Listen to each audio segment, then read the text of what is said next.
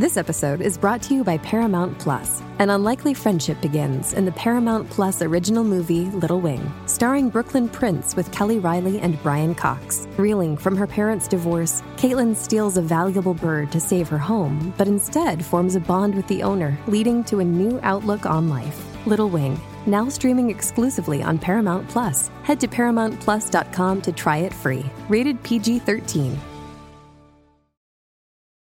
This episode is brought to you by Paramount Plus. Get in, loser! Mean Girls is now streaming on Paramount Plus. Join Katie Heron as she meets the plastics in Tina Fey's new twist on the modern classic. Get ready for more of the rumors, backstabbing, and jokes you loved from the original movie with some fetch surprises. Rated PG-13. Wear pink and head to ParamountPlus.com to try it free.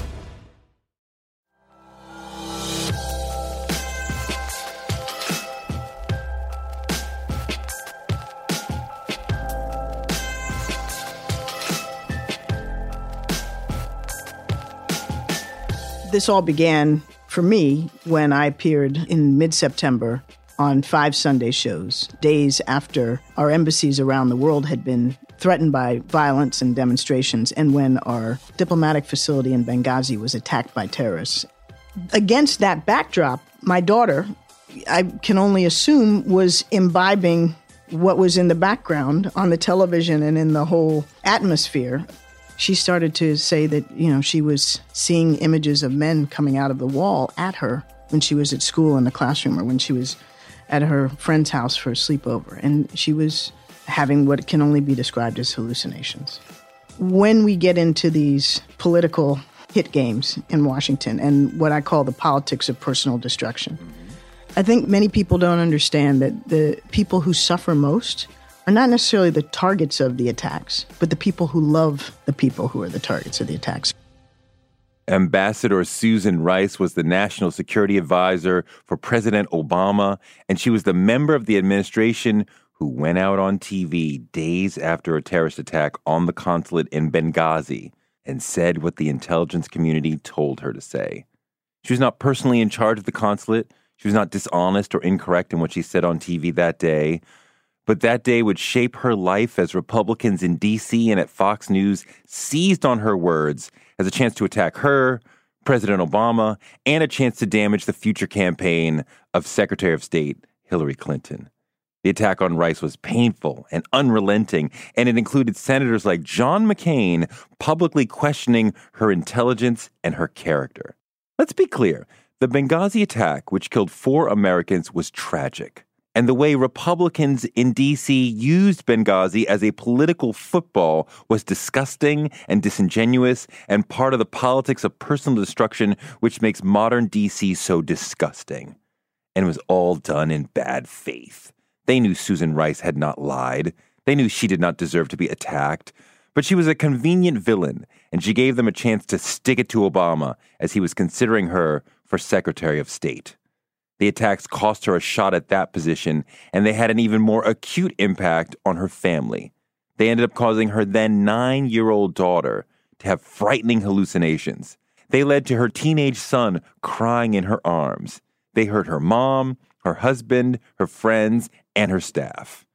In her new memoir, Tough Love, Susan talks Benghazi, Obama, family, and tennis. I was dying to talk Benghazi, but you know what it is. We had to start with tennis. It's Ambassador Susan Rice on Touré Show.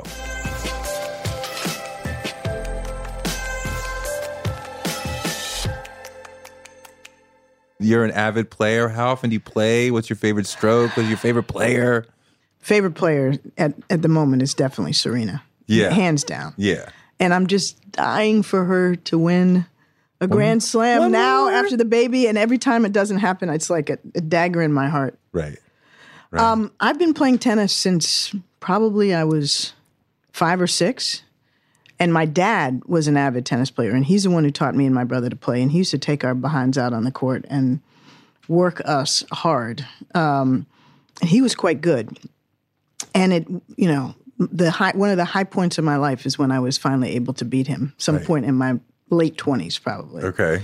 And that was mostly a function of the fact that he was getting older rather than I was getting better.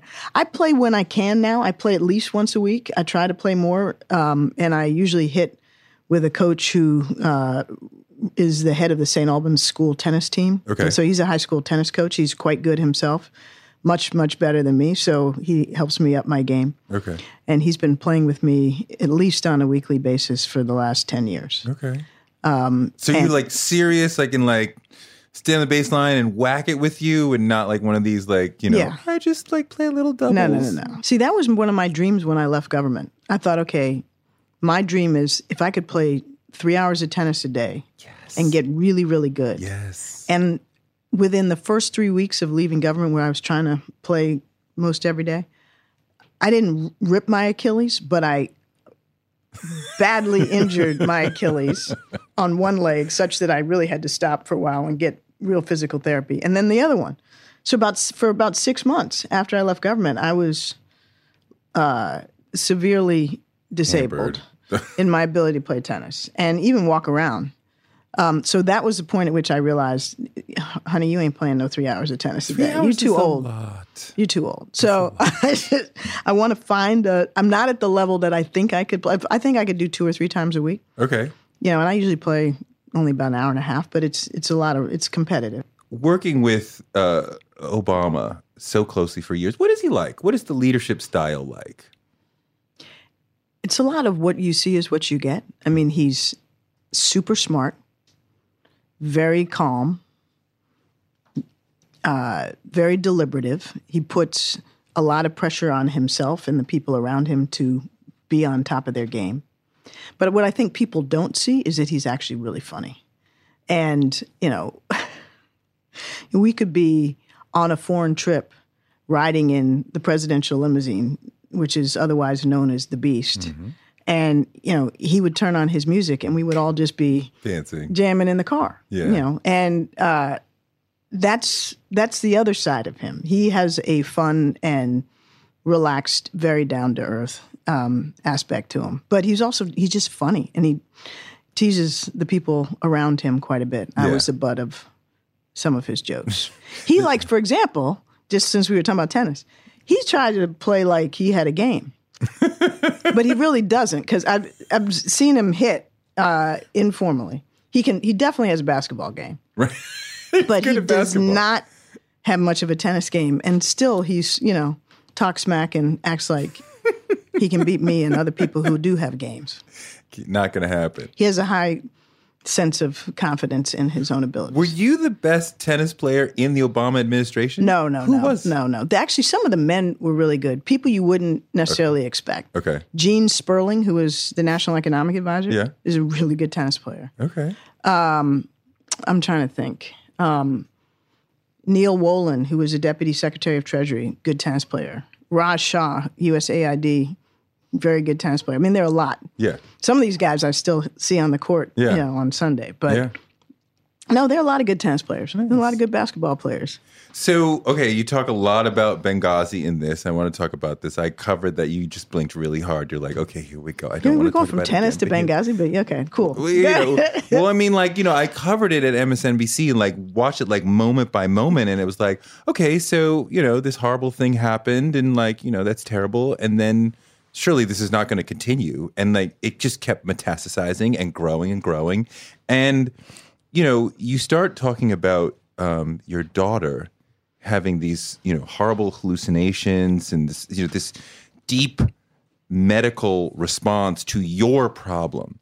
And you characterize it as it's just a political hit job, right? That happens in bad faith. They understood what happened and blamed it on you regardless.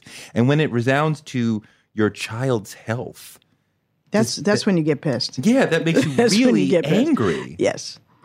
So, just to give our listeners some context, this all began for me when I appeared in mid-September on 5 Sunday shows, days after our embassies around the world had been threatened by violence and demonstrations, and when our diplomatic facility in Benghazi was attacked by terrorists, and we lost our ambassador, Christopher Stevens, who was a colleague and a friend, and we lost 3 other American who were there on official business, and it was horrific.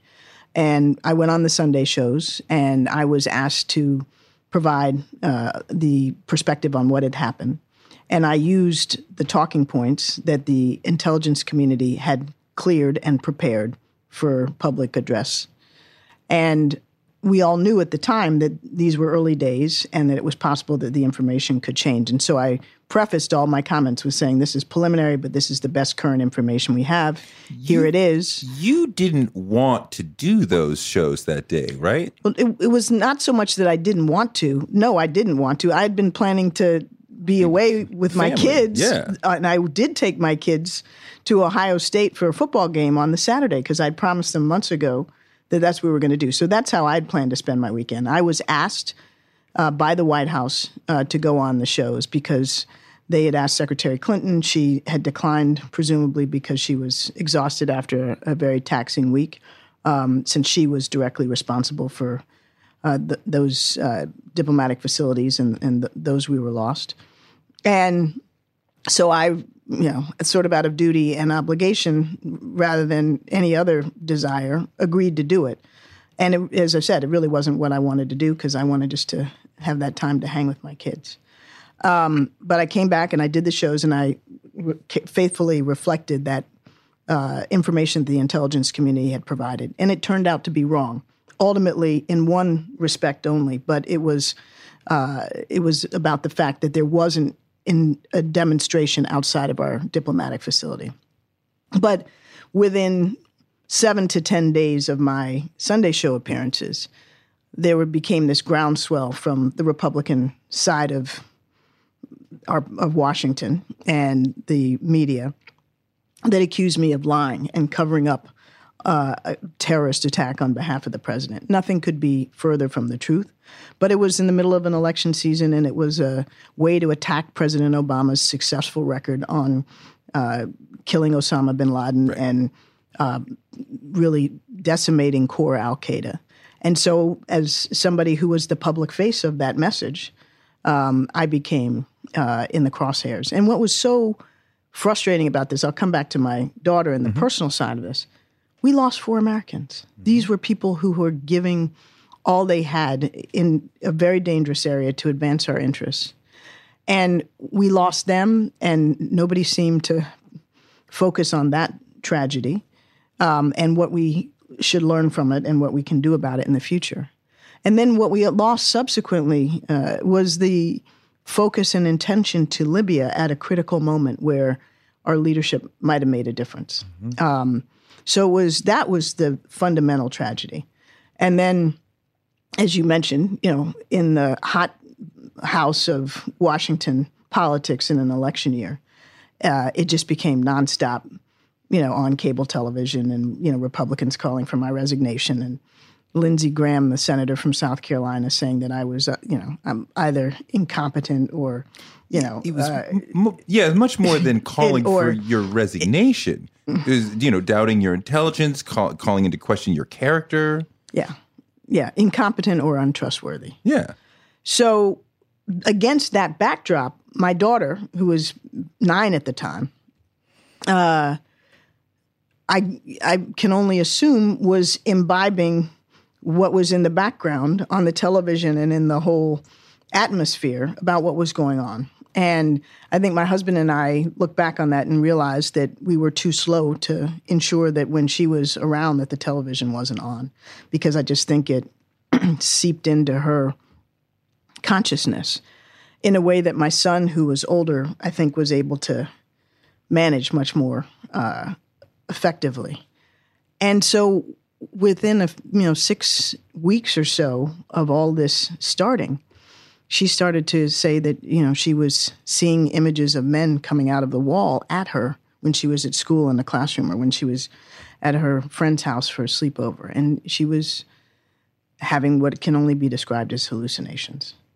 And we were, of course, just terrified. And we took her to the doctors and Children's Hospital in Washington, and they put her through a battery of tests, and they were worried about, is this psychosis? Is this a brain tumor? Schizophrenia? Some visual problem. They just went through all that sort of stuff and were able, thankfully, within a couple of weeks to rule out the worst case scenarios. And that left the doctors to conclude that it was a stress reaction to what was going on around us. The reason I include that in the book is because I think people may not appreciate that when we get into these political hit games in Washington and what I call the politics of personal destruction, which, frankly happens on a bipartisan basis, I think many people don't understand that the people who suffer most are not necessarily the targets of the attacks, but the people who love the people who are the targets of the attacks. So my mom, who had just also had, her fourth cancer surgery or fifth cancer surgery and had a stroke, she really was consumed by this and very, very upset. And my daughter, almost 75 years younger, equally indifferently affected. And, I don't think, unfortunately, that things are going to change in Washington anytime soon. But I do think that it's worth having regard for the human consequences of this kind of political attacks. I mean, I signed up for this. I joined. She did not, nor did my mother. But the little ones, I feel for, and I feel for them, whoever's kids they are, quite frankly. I mean, it makes you angry, right? When it hits her in this deeply medical way. What parent wouldn't be furious? Right. And scared. And, your instinct obviously is to protect your child. But then you realize that sometimes you can't. And parents often blame themselves. Did you blame yourself? I blamed us, as I said, for not realizing soon enough that we should turn off the television. And it seems like a small thing, and we didn't understand its potential impact in the moment. But, that was a mistake. Now, it can happen to any of us. I remember my son coming home and saying, what does it mean when they hold up the signs that say, I can't breathe? And I started to explain to him about Eric Garner. And he's like, oh, no, I've seen the footage because you were watching MSNBC all the time because I'm so glued to the story that I don't realize, like, oh, he's standing behind me paying attention. He's seen this video now 50 times. And can happen to any of us. But you also get into that this became this ongoing story. Because I think typically it would be, this moment, Obama had just been reelected, here's a way to get at him, right? Here's a way to dirty Hillary because we know she's going to run. But it just goes on and on and on, right? And you talk about why you become this Fox villain. There's somebody new who we can attack. You talk about it's not about being a black woman. No, I say that's what their friend says. I'm saying that's what the guy said. Yeah, your source says it's not about being. And then he points to people like Bill Clinton and Barney Frank. That's part of it. I'm not prepared to say it's not part of it. But I can't weigh that. I mean, had I been, let me give you an example. Another person who was publicly pilloried in the same context for much the same thing was my colleague Ben Rhodes, who's a white guy, and also very close to President Obama. And, he too got dragged up before these, in front of this investigation and all this stuff. I think that I was an attractive target for a variety of reasons. And, I don't think being black and female made me less attractive in any way, shape, or form. Right. But I think this it's bigger than that. I think it's also just about trying to deny, tarnish, denigrate President Obama. And I was a vehicle to do that. And to the extent that it was focused on me for a period of time, as I say early in the book, I think as much as anything, it's the fact that I've been the kind of person who has never asked for permission or validation from, big white guys. And I think some people have a problem with that. I mean, I feel like, there used to be a time in Washington when there was a campaign and then there was a season to govern. And then now. Yeah, I was mistaken in assuming that too. Right now we're in a permanent campaign. And this became part of the permanent campaign that we want to take from Obama, but also we know Hillary 2016 is coming. Yeah, although actually the whole Benghazi drama in all of its dimensions, which ironically Mike Pompeo played a major role in. And now he's worried about the State Department employees being targeted. It's a little rich. Anyway, I digress. We have, Secretary Clinton, who in the early stages of the Benghazi drama, got relatively little attention compared to me and others. Over the long term, it was used against her very directly for a sustained period of time. And frankly, after I decided in December of 2012 not to continue to be in consideration for Secretary of State, the level of interest in me dropped off precipitously, at least among members of Congress, and then eventually on Fox News. Mm-hmm. But still to this day, I'm a reliable boogeyman for them. If they want to, ring a partisan bell, my name is sort of gold for them. Mm-hmm. Mm-hmm. I mean, I look at them and I'm like, Lindsey Graham, John McCain, you guys, that, I mean, for one, Susan Rice was not there protecting the consulate. She was not, that she didn't go on 5 shows and lie. She didn't. So the pushing of this for months and months and months and these personal attacks, it just becomes a very unctuous brand of politics. Yes. And people say now, what happened to Lindsey Graham? And I say, well, not much. Right. This has kind of been par for the course. I think at least I got a glimpse of it before some other people did. And, this moment that sticks out at me when Bob Corker, Senator Corker, says, your problem is you are too good, right? So that you're too effective. So we have to take a good player off. He was very explicit about that. And he said it more than once to me. I mean, and for him, Corker and I actually had a good relationship.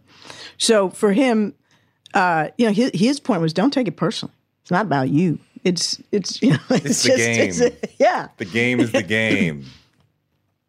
How do you square that with, you have to be twice as good, right? Which I was told as a young person as well, right? And so you're living your life. Clearly, you took that far more seriously than I did and rose to the highest level.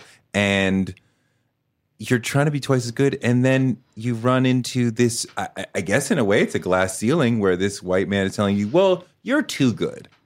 I don't know if it was a glass ceiling, but it was definitely a pretty big speed bump. And what I learned from that is really what my brother hammered into me. My younger brother, John, who's very, very close to me. We're not quite 2 years apart. And all of the experiences of our parents' divorce and childhood and all these things we went through together have made us stay very close. And he said to me, as I was trying to learn the lessons out of this experience, he said, you've never really had a public failure. Mm-hmm. And you've never had to learn the hard way that merit isn't enough. Mm-hmm. It's not, it's necessary, but it's not sufficient. You can be as good as you are. You can be the top of your, field or your class or whatever it is. And that's not enough. Relationships matter. You need people who are going to go to bat for you.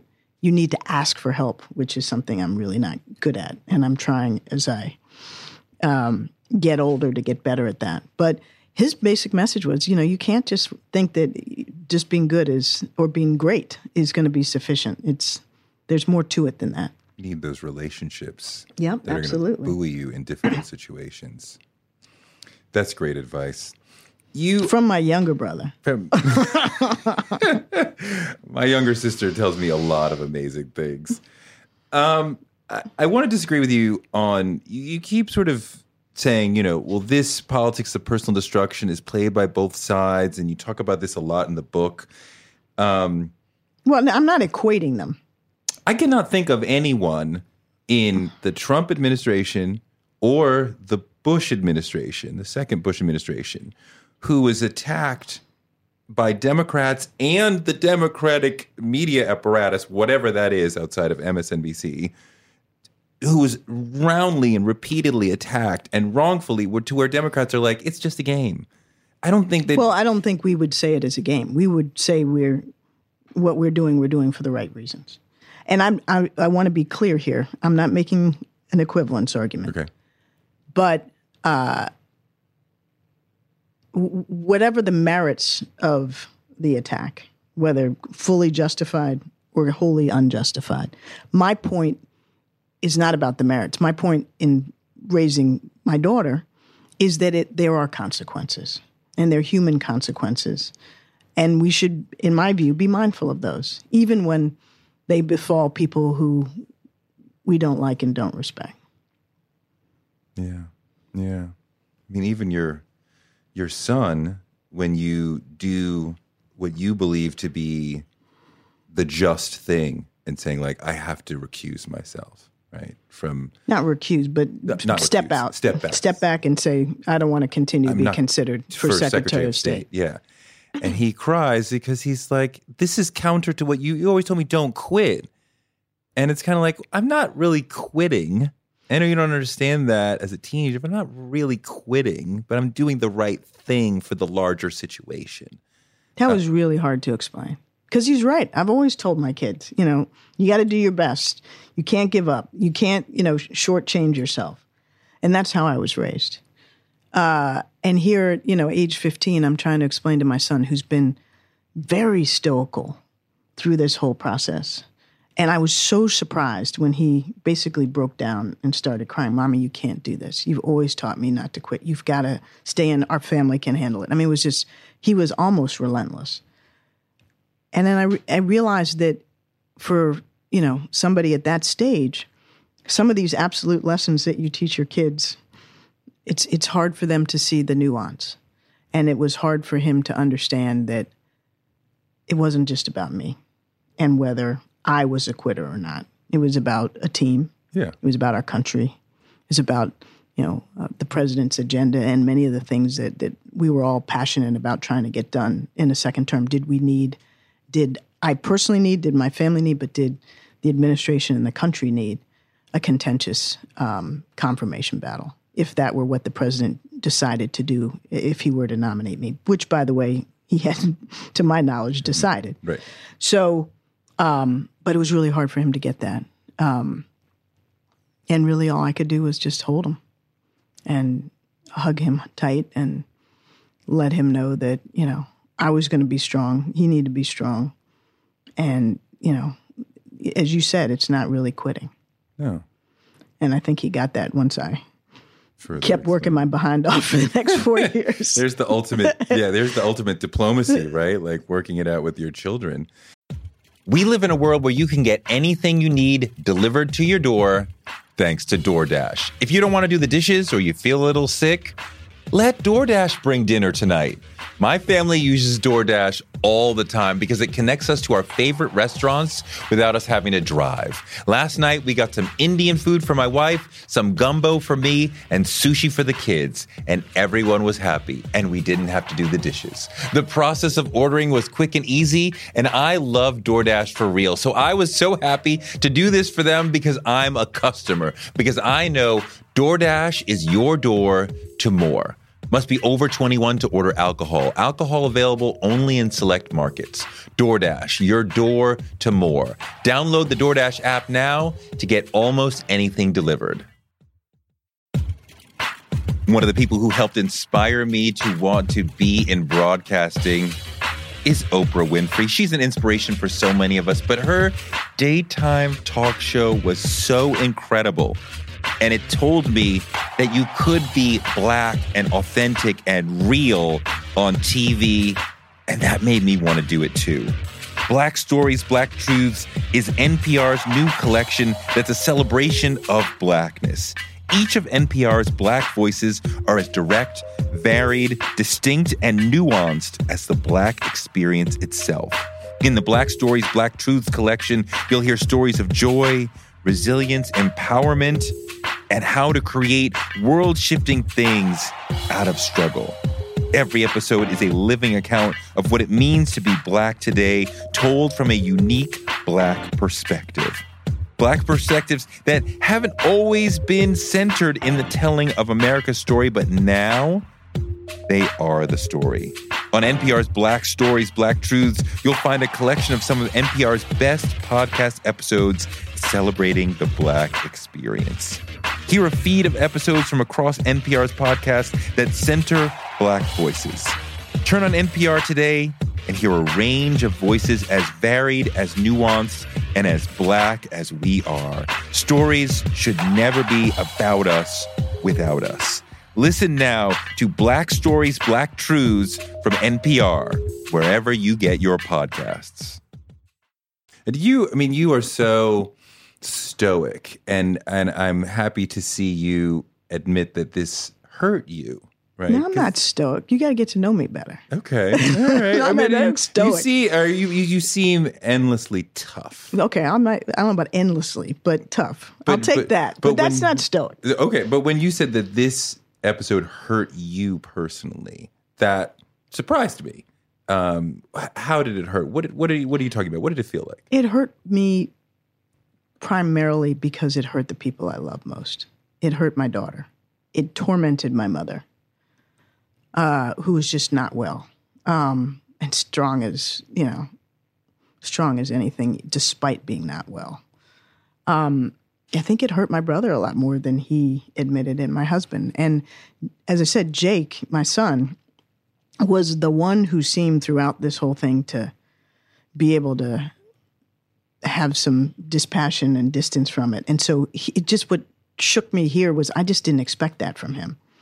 And his emotion. So that was the hardest part. The other thing, honestly, is, and this is something else that I think people don't realize, those of us who work in government and are senior have, hopefully, as I did, extremely dedicated teams working with them. And my staff, my colleagues, the people I was closest to professionally, they suffered. They were working their behinds off, round the clock, double duty, not just doing the work of supporting the mission to the United Nations, but supporting me and dealing with the press and dealing with the Hill and all this stuff. And they, I think, were traumatized to an extent that I didn't appreciate until much later when they finally, sort of came down from it and were able to say, look, that was really tough. And then anytime an attack resurfaced, which is, of course, it has over the years, they sort of have flashbacks to, that period for them. So, the good news is I'm blessed to have an extraordinary family that really loves me and has supported me, and an extraordinary colleagues and friends who did the same. But the hard part is that it's hurtful to them. I mean, it's hurtful, obviously, to me too. But as I write in the book, I had the benefit of having this really intense job where every day I was still the face of the United States to the world, and I had to negotiate with the Russians or deal with the Palestinians and the Israelis or whatever it was. And I just coped by doing my job and powering through. Did you have, as much as you can say, did you have an idea of how great the Russians' desire and ability to affect our election was? You're talking about in 2016? Yeah, I'm talking about what happened in 2016. Did you see, like, this is what they want, and this could happen? They are powerful enough to make this happen. We are vulnerable enough to have something like what happened in 2016 happen. Did I foresee that years ahead of time? Yes. Yes. I can't say I foresaw that they would try to do what they did in 16 years ahead of time. I mean, there's a long history of Russia involving itself in our domestic politics. It goes back decades. And so certainly I was aware of that history. what was unique that we discovered in 2016 and which persists to this day is that at the highest levels of the Russian government, a decision was taken to engage in a multi-pronged attack on our democracy. It wasn't just one, it wasn't just propaganda. It wasn't just, Russian television or what have you. It was hacking into computer systems and stealing emails. It was then disseminating those emails. It was trying to infiltrate and potentially manipulate our state voter registration and voter rolls. It was also, as we learned subsequently to an extent that we hadn't fully seen at the time, this massive social media effort to divide and manipulate American opinion and cause it to favor President Trump. So there were all of these different elements to it, a multifaceted, multi-pronged attack, very sophisticated and very brazen, and invited, in fact, by President Trump. So that I don't think I can credibly claim to have foreseen, say, 4 years earlier when I was ambassador to the United Nations dealing with the Russians on a daily basis. Mm. Is the threat greater for 2020? I mean, we've done nothing to plug the holes, have we? We haven't done enough. It's not fair to say we haven't done anything. I think our states, for example, are far more understanding of the nature of the threat than they were in 2016 when we tried to get them to be on their toes. And many of the red states thought that this was the Obama White House trying to play games with them, which was completely false. We had, back in 2016, Mitch McConnell refusing to acknowledge publicly that there was a Russian problem. That was, that was politics, I think, but that was very much detrimental. Now, I think the states are more witting. I think the states have taken some important steps, probably not sufficient steps in every instance, to harden their systems. I think Congress has a better sense of it, and there has been some money appropriated for this purpose, not enough, and it's not an assured funding stream. And we have places where we don't even have paper ballot trails, which is vitally important to ensure that, every vote is accounted for properly. Mm-hmm. So we have some distance to go. We are in a better place than we were. But that doesn't suggest that the Russians aren't going to be able to play the games they've been playing. Well, not just do different things. Mm-hmm. They probably will also do different things, but do the same things more effectively. Meanwhile, every day, whether it's an election day or not, they are still very active in social media, pitting Americans against each other on all the most divisive issues, whether it's race, immigration, gay rights, guns, you name it. And their goal is not just to advantage Trump or whoever it is, 10 years from now. Their goal is to corrode our democracy and have us eat each other alive from within. And are they working with the NRA because they want us to have a gun problem, which would make us be divided and look bad in front of the world and lose whatever moral standing we once had? It's actually more complicated than that. Okay. They're playing both sides of the gun issue. They're playing both sides of every divisive issue because their aim is not to see necessarily, take the gun issue, more assault rifles on the street. Their aim is to see Americans divided against one another and doubting their democracy, disbelieving facts and information, and having no faith in our fundamental political system. That's their larger goal. It's not X or Y on either side of any issue. It's destroying us from within. And we are, as Americans, playing into that by the nature of our domestic divisions.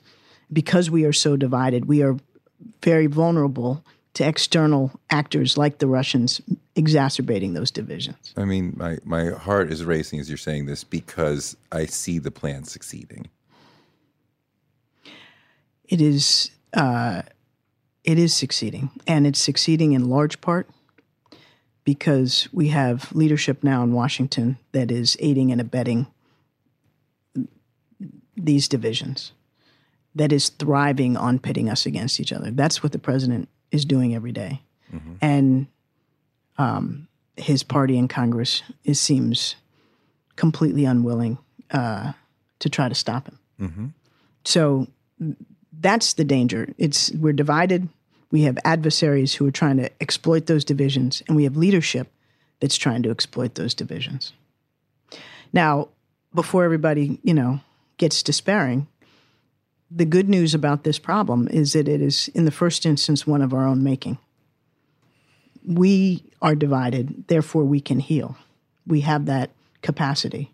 And as I write in the book, at the end, we've been through a whole lot worse than what we're going through now.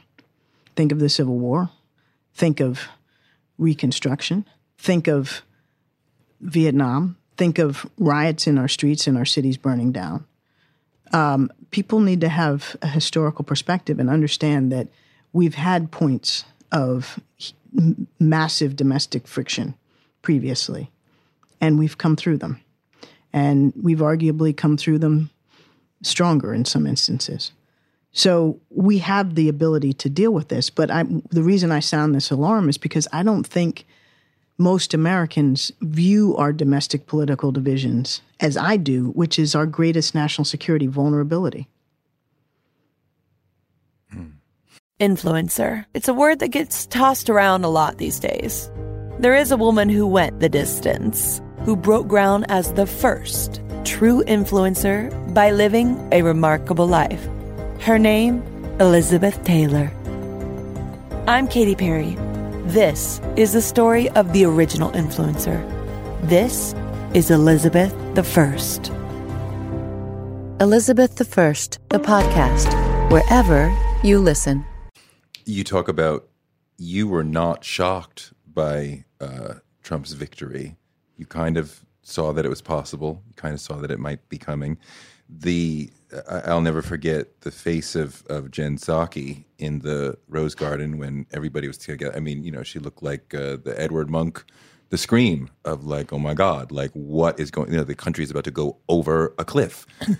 What were you feeling in those moments when you realized, oh my God, he's going to become president? And, we had moments like, President Obama was supposed to have, a 30-minute, compulsory basic meeting with him, and it turns into a 2 or 3 hour discussion where he's teaching him basic politics and democracy. And like, who are we turning this over to? Well, first of all, to clarify, it's not accurate to say that I knew Trump would win. I saw that he could win. Right. And therefore, in the weeks running right up to the election, I just wasn't as certain as some others that Clinton was going to win. That was the point I was trying to make there. Then fast forward, he wins, which according to many reports, even he didn't expect. Right. Trump. And his level of preparation would suggest that. But then again, I'm not sure he prepares for much, even when he knows it's happening the next day. True. But my responsibility in that moment, the day after the election, the days and the weeks after the election, through the transition, was to try to execute the most responsible transition we possibly could. Because we were operating from the vantage point of, we're patriots, we're professionals. Mm-hmm. This is the national interest.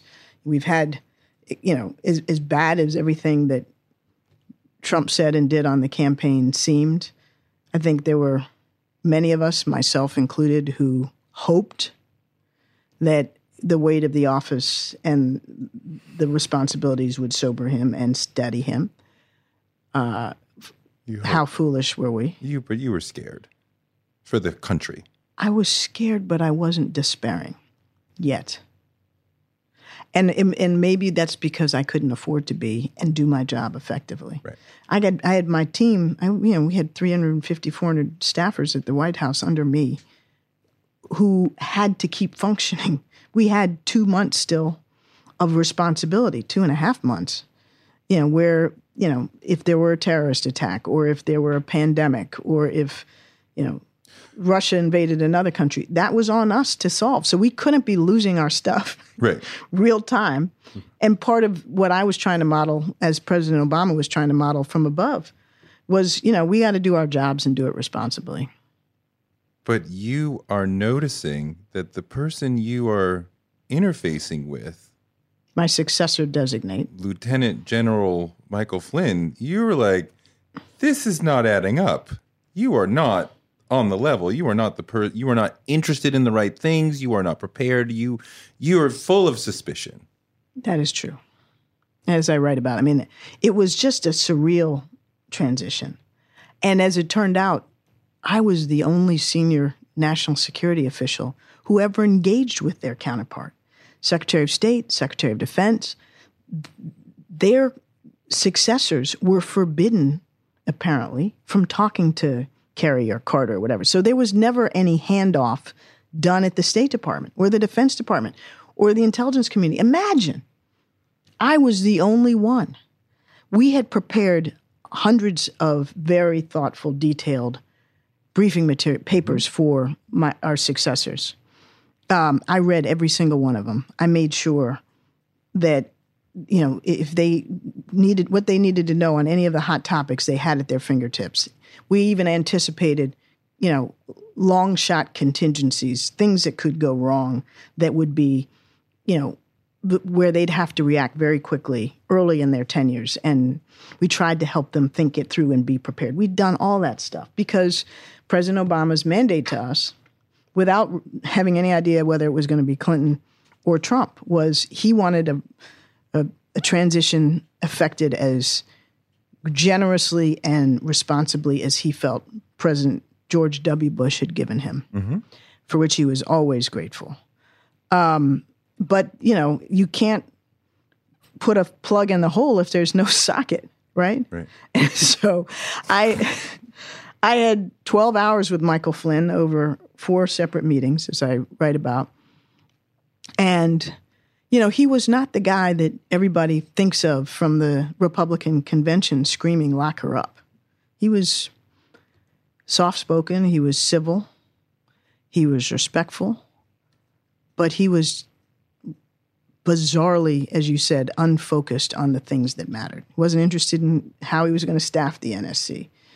He wasn't interested in where the money was going to come from. He wasn't interested in hearing even if he didn't agree with our policy on X, Y, or Z, he didn't seem to want to know really much about what we had been doing on X issue, which could inform where they were going. And then there were other, very strange things that he was particularly interested in that I thought were inappropriate unless and until he assumed the office. So it was strange, to put it mildly. You talk about some of why this election happened and the fear of a minority-majority country that is coming in around 2040, right? Already under age 10, there are already more black and brown children than white children in America. And I heard this over and over as reporters were combing through the Trump voters, that they would say this almost without even being prompted. This is our last chance. I didn't actually make that equivalence, saying that was what motivated Trump voters, although I'm not arguing with that. I don't know enough. I haven't combed through the data. What I did say is this is the America that's coming. And there are many who are anxious about that, whether that translates into election victory or not. And, and I think it's incumbent upon us to understand that anxiety, not endorse it, but to understand it and respect it.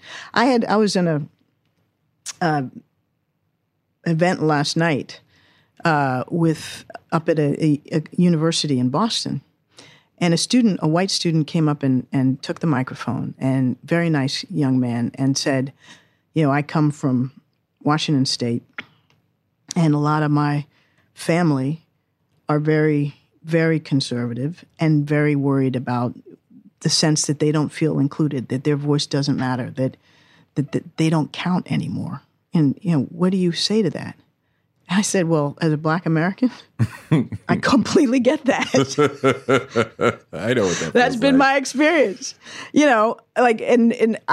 My my history in this country is of being not counted and excluded. So I don't want that for anybody. Yeah. But as if it were something novel, it was where that question was coming from. So we do have this is something we're going to have to reckon with. But at the end of the day, I mean, this train has left the station. Mm-hmm. So I mean, maybe it is the last gasp. I want to hear more about what you were hearing as you were doing your post-election research. Well, I mean, not even my research, but just watching people be afraid of they will take over, right? I think about a study that came out of Harvard about 15 years ago called White People See Race as a Zero-Sum Game that they are losing. So anytime anything is given to a black or a brown person or a woman or a gay or lesbian person, that is seen as taking something away. And that's our fundamental problem. We don't have to live in a zero-sum world. We're the richest country on earth. The pie should be able to grow, and we should all have bigger slices. But we've got leadership that has decided that everything is zero-sum. It's not just domestically, where Trump is pitting us against immigrants, or us, white people against the squad of women of color in Congress. But he's doing it internationally. That's his whole thing.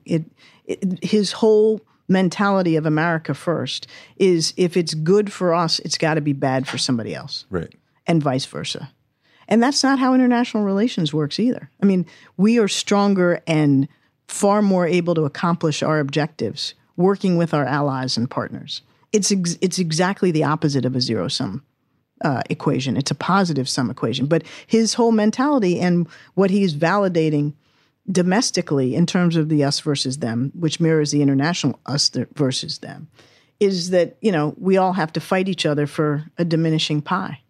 And where does that come from? Right. Why is the pie all of a sudden shrinking now? Right. Yeah. Right.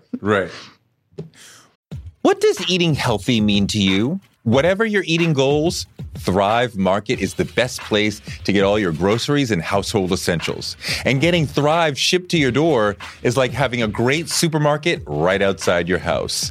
I love that Thrive Market carries brands with the highest quality ingredients and ethical sourcing methods.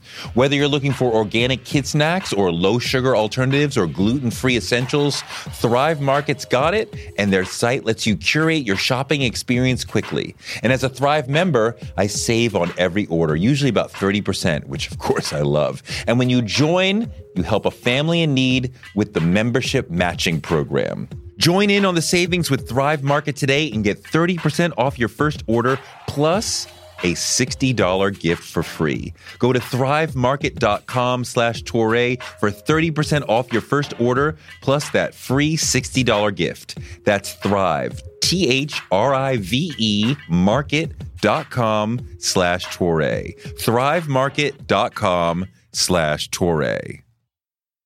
On March 16, 2000, 2 sheriff's deputies were shot in Atlanta. Jamil Al-Amin, a Muslim leader and former Black Power activist, was convicted.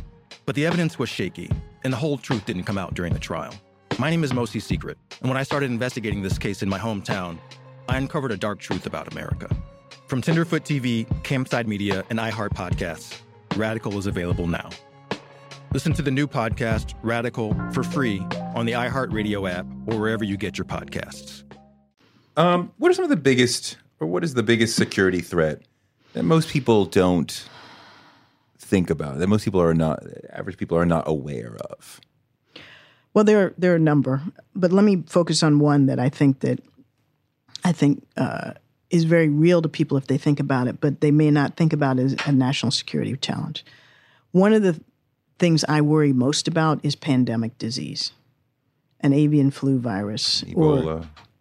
Yeah, but the thing about Ebola is, scary as it is, and as deadly as it is it's actually pretty hard to transmit. Okay. You need bodily fluids, blood, sweat, semen, something of that sort. Okay. But an avian flu, which is like the Spanish flu of the early 20th century, which killed off millions, is transmissible by a cough.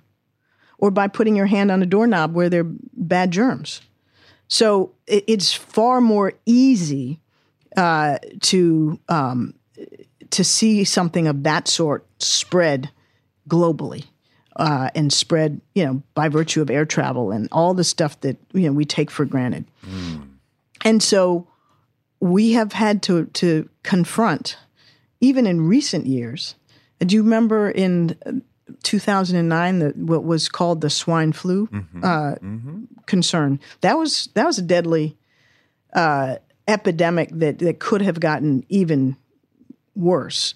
But the point is, whether it's a mosquito-borne disease or whether it's, something that is respiratory, like an avian flu or a SARS, these kinds of very transmissible, highly deadly viruses are something that we all need to be worried about. And often they, emanate from, countries that we don't pay particular attention to or not enough attention to, that may have poor healthcare systems and lack the ability to detect a disease before it spreads a great deal. And that's what we saw in part in West Africa with Ebola, and what we're seeing now in Central Africa with the next worst Ebola epidemic in history, that it is going on this day as we speak, and people aren't paying sufficient attention to it. And the U.S. government isn't rallying the way we rallied to try to contain it. So I worry a lot about pandemic disease. And in the Obama administration, this was a real focus. And we rallied other developed countries to try to invest resources in underdeveloped countries to help them build their healthcare surveillance capacity so that they could detect disease, they could test for it, they could call for help before it got out of control. And we did that quite effectively. Then, one of my successors comes in, John Bolton, and dismantles the office at the White House that coordinated that activity. I mean, there's been a lot of that sort of dismantling. You called it, I believe you called it a rebuke of all that you guys were trying to do. I mean, that just sort of intellectually, you've got to be like, but also like politically and just personally, you've got to be like, this is not the right way.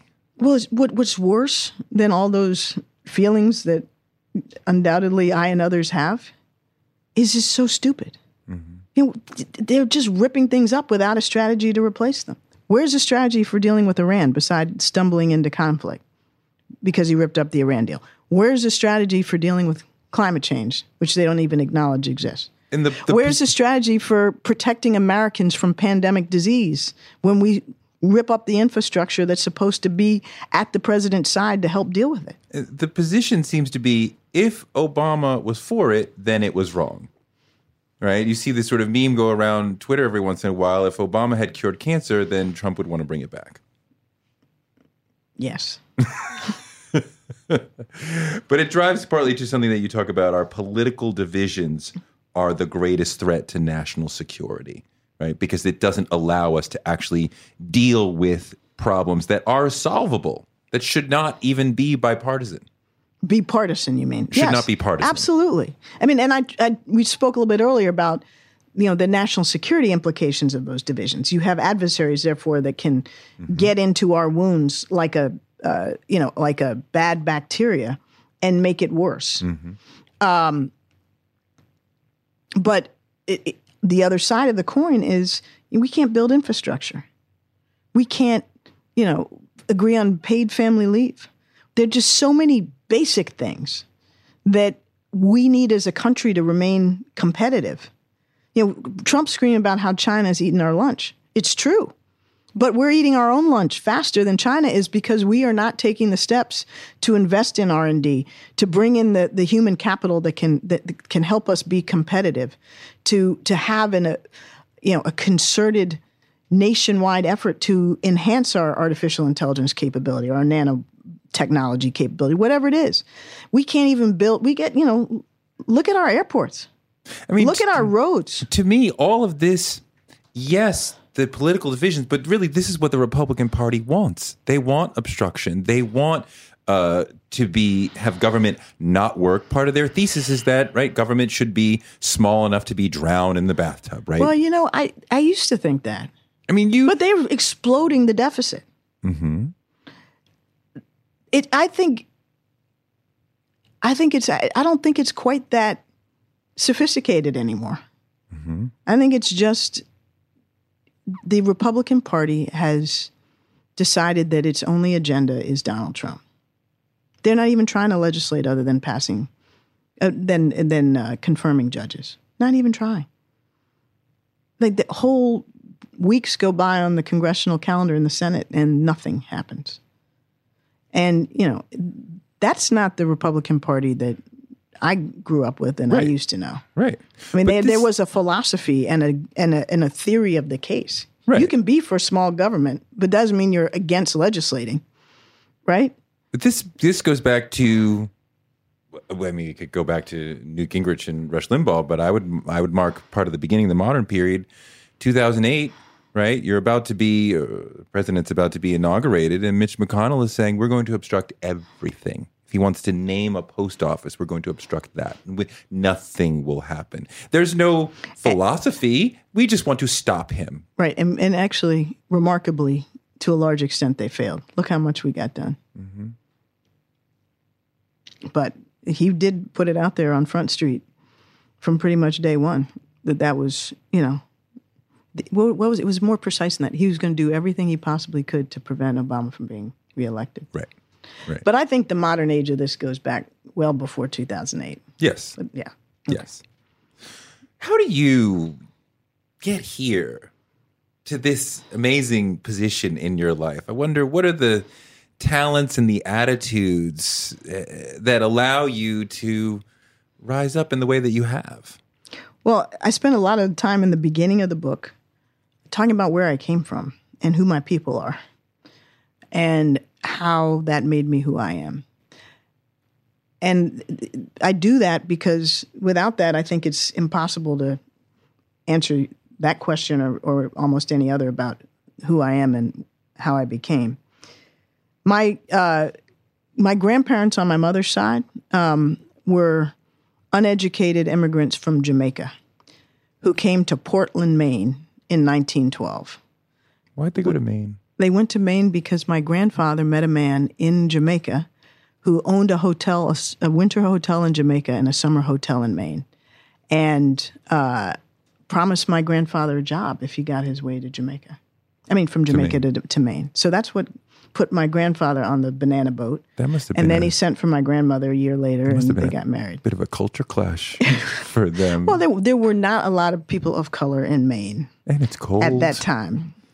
It's cold. But they came with that immigrant determination. Mm-hmm. And they had 5 kids, and my grandfather and grandmother scraped and saved and sent all 5 of their kids to college. And 2 of them became doctors, one a university president, one an optometrist, and then my mother, the youngest, who ended up being a corporate executive, who sat on 11 corporate boards and spent most of her professional life trying to expand access to higher education because she almost got denied the ability to go to college because her father had an accident at work that crippled him for a couple years, and she was denied a scholarship, finally got one, and she made it her life's work to try to expand access. And she was known as the mother of Pell Grants. She worked on the program, the Pell Grant program that has enabled 80 million Americans to go to college. You too? Pell Grant. Yes. Of course. Yes. Of course. So that's my mother's side of the family. My father's side of the family, were the descendants of slaves in South Carolina. Mm-hmm. My great-grandfather himself was a slave. After emancipation, served in the Union Army in South Carolina, and then came to New England by the goodwill of one of his white officers and started to get an education.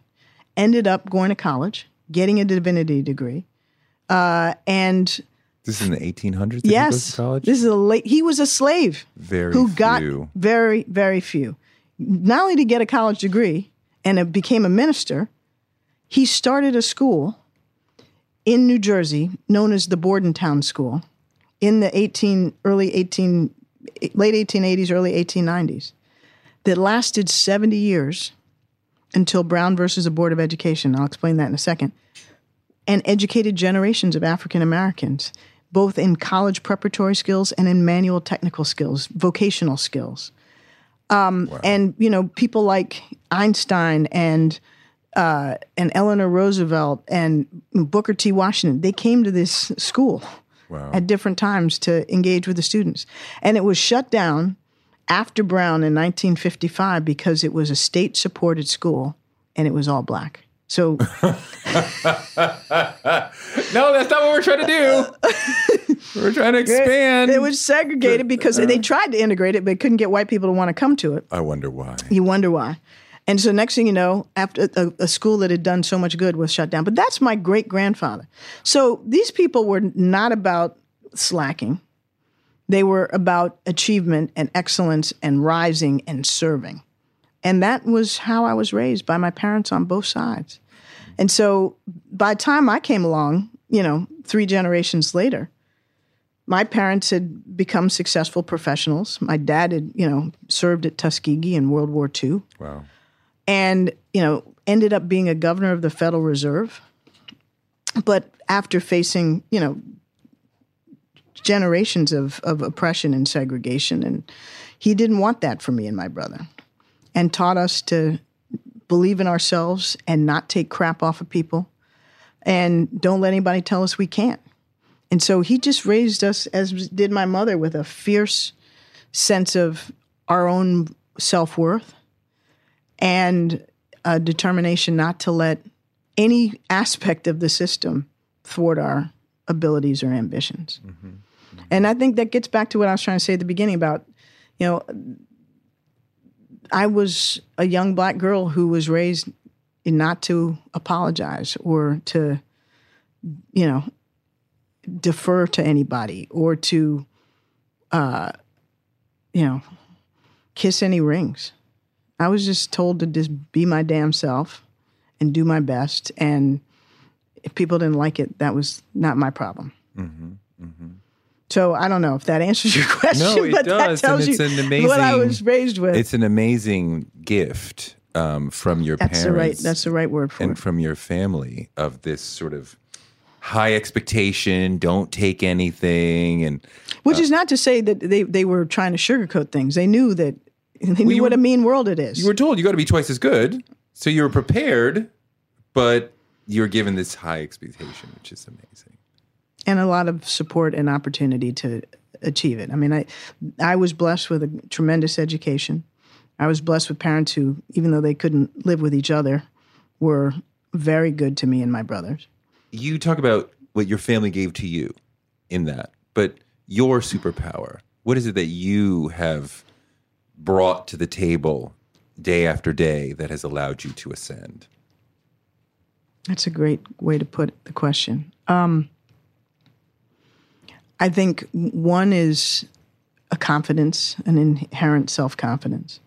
2 is, I work hard. I do my homework. I don't slack. And 3, I'm maybe to a fault about the mission. Whether that mission is getting a best education, whether it's serving my country, whether it's trying to, figure out how to run a team effectively, whether it's beating the Russians in the Security Council, I'm about the mission. And so I have a focus that enables me to set a goal and try to drive to it and not have a lot of myself invested in it on a personal level, but more on a level of here's our objective and let's move there together. I think that's, my brother would put it differently because he's tried to explain all this to me. Trying to explain you to you. He tried to explain me to me. But he would say that my gift and my failing are 2 sides of the same coin, which is that I always put mission first. And sometimes I make the mistake of understanding that, to succeed sometimes in putting mission first, you can't forget about yourself. Mm-hmm. And that was what he was trying to explain to me in terms of his assessment in part about what I should have learned from Benghazi and its aftermath. How do you keep the self-confidence high? Because it can ebb and flow with the day or the hour sometimes. And it sounds like you're like, no, I got a Teflon shield around this here. Nobody's No, it's not that, we all have our own issues and insecurities, right? And as I actually write about in the book, one of mine is about my appearance and about my weight and about, my hair and all this stuff that I don't think I'm unfairly saying I got some of that from my mother. And, I don't worry about whether I have the skills to do something. I mean, I'm not trying to be a brain surgeon. I'd worry if I were trying to do that. That's not my strength. But I don't worry about my motivations because I believe they're basically good. But I do worry that, that I may run out of steam. I do worry that in trying to put a mission first that I may not have brought all my patients home when it comes to my kids or my husband or all that stuff. I mean, I'm very aware of my shortcomings, but I'm also confident in my strengths. And I think, by the time I'm 55, which I'll be next month, I kind of know how to make the best of my strengths and try to manage my weaknesses and learn from them and mitigate them. Now, I'm a very impatient person. That's a problem. I'm trying with age to, Is that something take it easier on myself and other people? Is it something that powers the work? That like, I want to get this right. I'm not settling.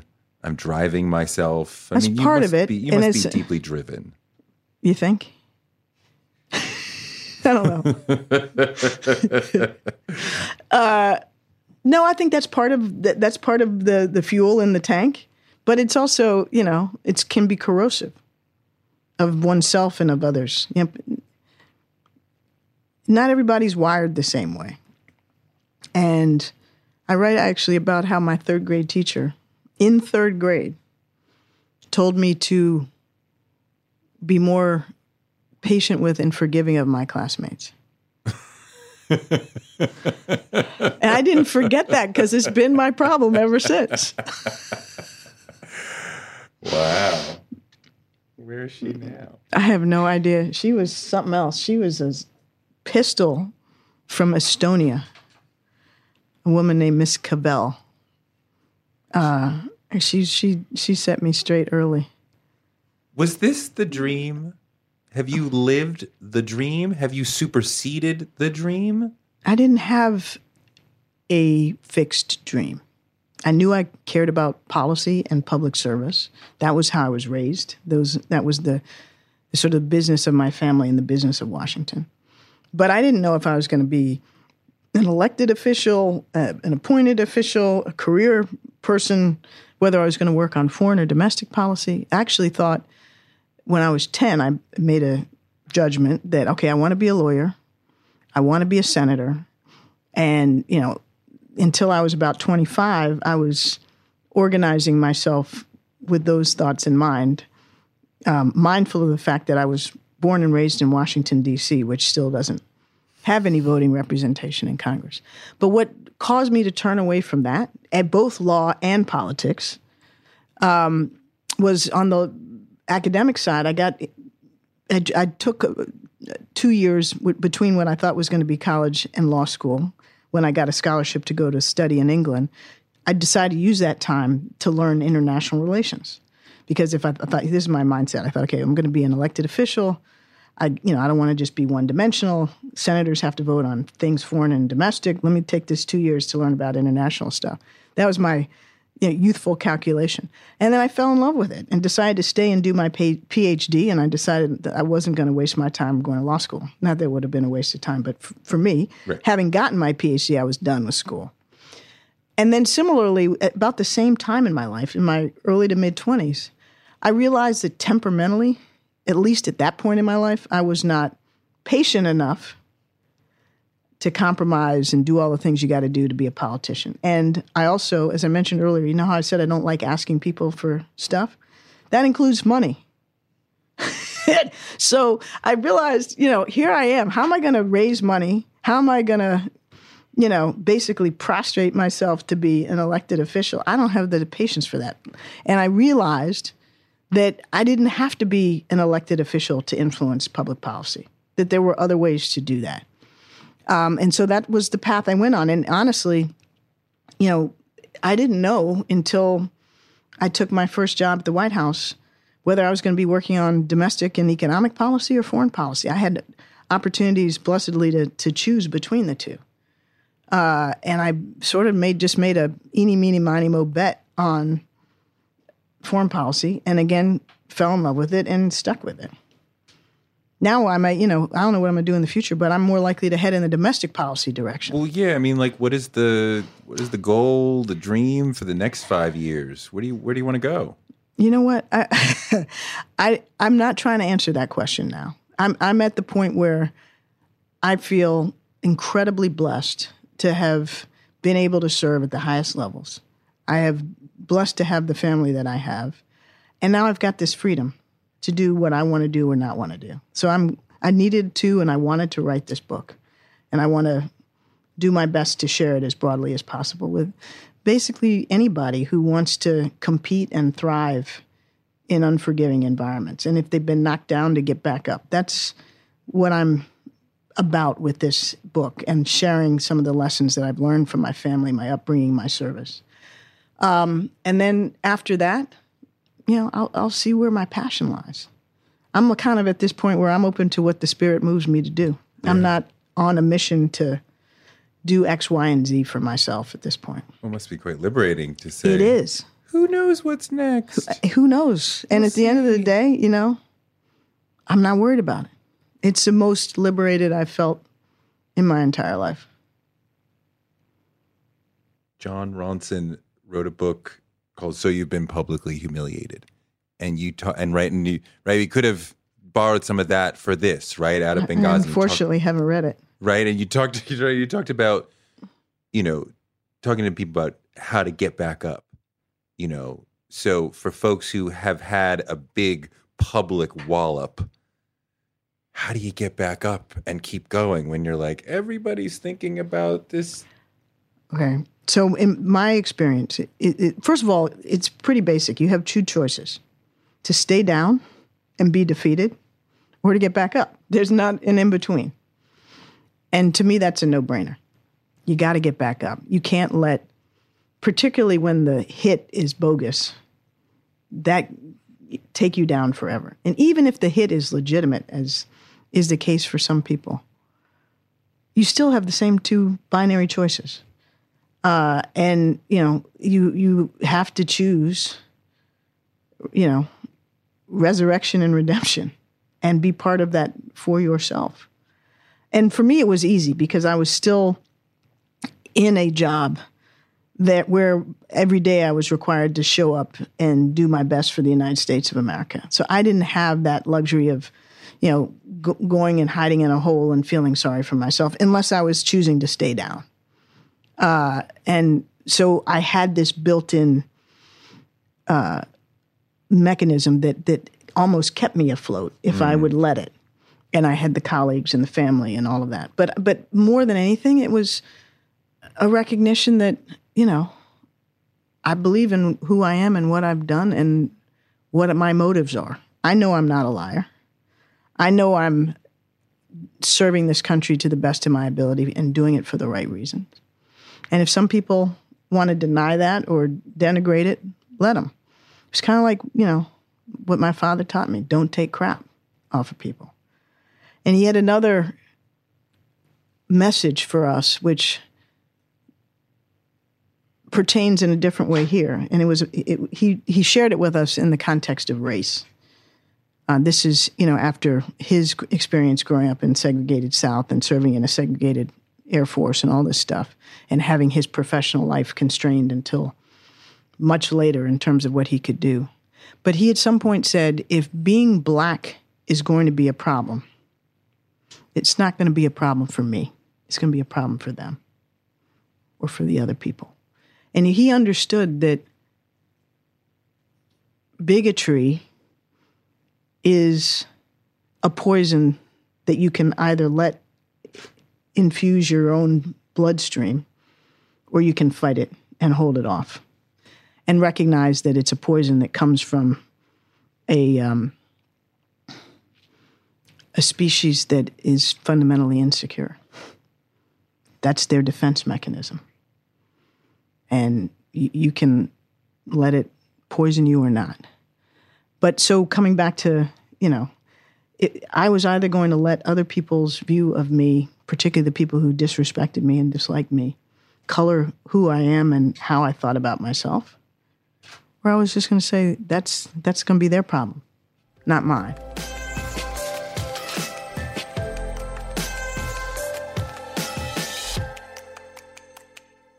Thanks to Susan for a great interview. Definitely pick up her new book, Tough Love. And thanks to you for listening. Touré Show gives you fuel to power your dreams because you can use your dreams like a rocket ship to blast you into a life you never imagined. You can make your dreams a reality, and this show can help. I'm on Twitter at Touré and on Instagram at Touré Show. Please leave a review on iTunes. It really helps. And tell your friends about the show. Touré Show is written by me, Touré, and produced by Jackie Garofano. Our editor is Ryan Woodhall, and our photographers are Chuck Marcus and Shanta Covington. We're distributed by DCP Entertainment, and we will be back next Wednesday with another amazing guest because the man can't shut us down.